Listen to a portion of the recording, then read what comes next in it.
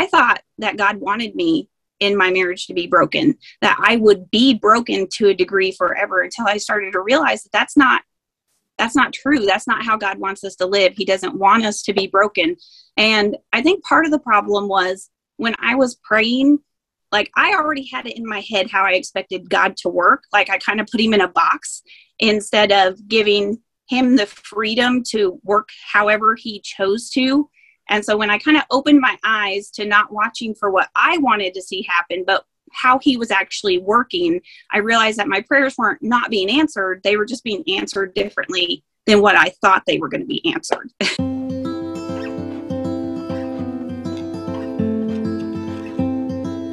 Does God really listen to our prayers, and why? Absolutely, God listens to our prayers.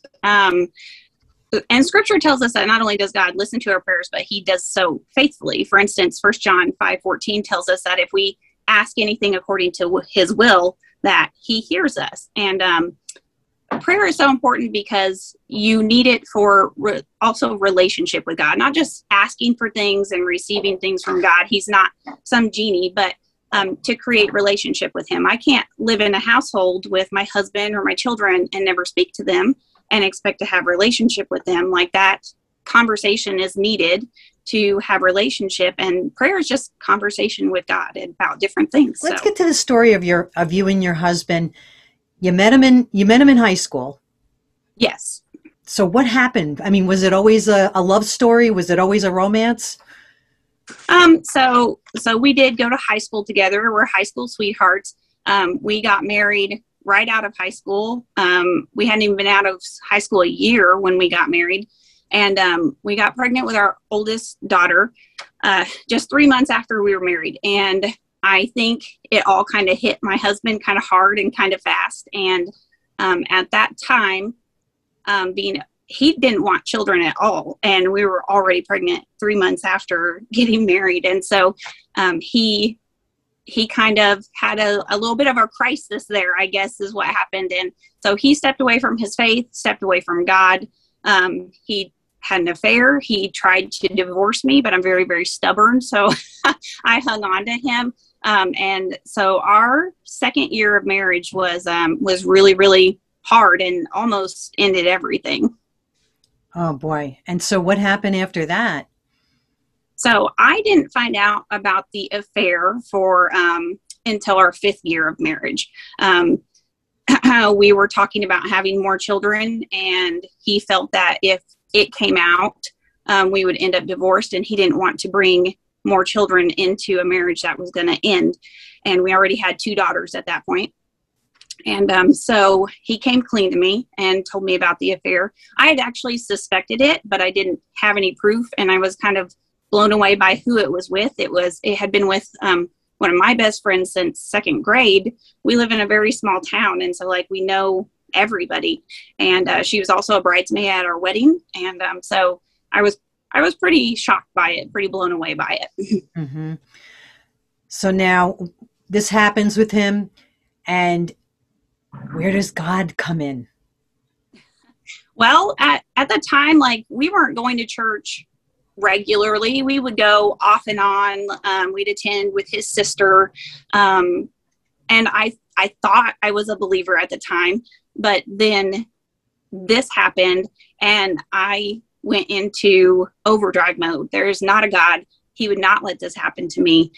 I don't deserve this. You know, my husband was all I had ever wanted out of life. And for this to be hitting me, I was sure that either there wasn't a God at all, or he absolutely hated me for this to be happening to me. Mm-hmm. And I gave up on faith altogether at that point. Mm-hmm. And prayer jumps in.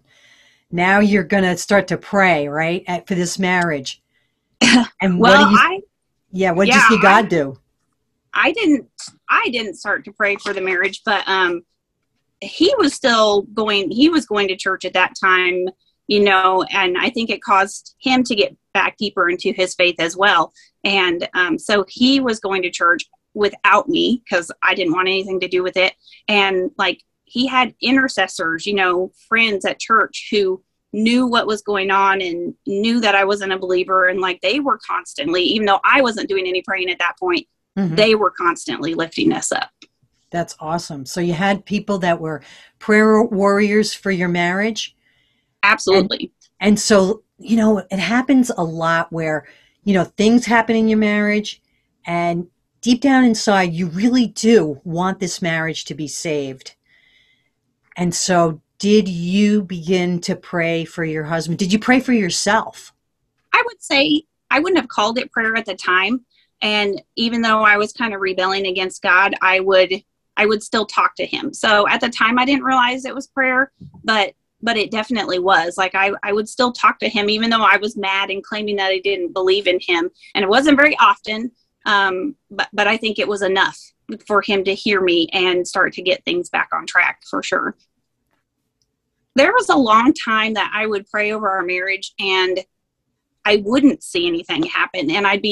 And so that's where my ministry comes from. My Beautifully Unbroken ministry came from is I thought that God wanted me in my marriage to be broken, that I would be broken to a degree forever, until I started to realize that that's not true. That's not how God wants us to live. He doesn't want us to be broken. And I think part of the problem was when I was praying, like I already had it in my head how I expected God to work. Like I kind of put him in a box instead of giving him the freedom to work however he chose to.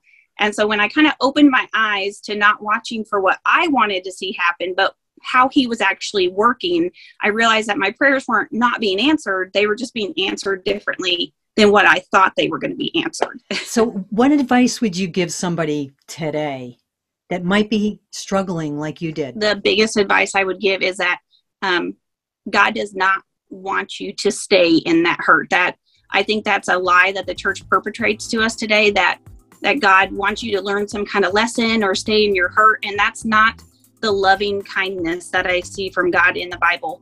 He wants to restore you, but he wants you to hang on to him in the process of restoration as well. Thank you for watching The Call.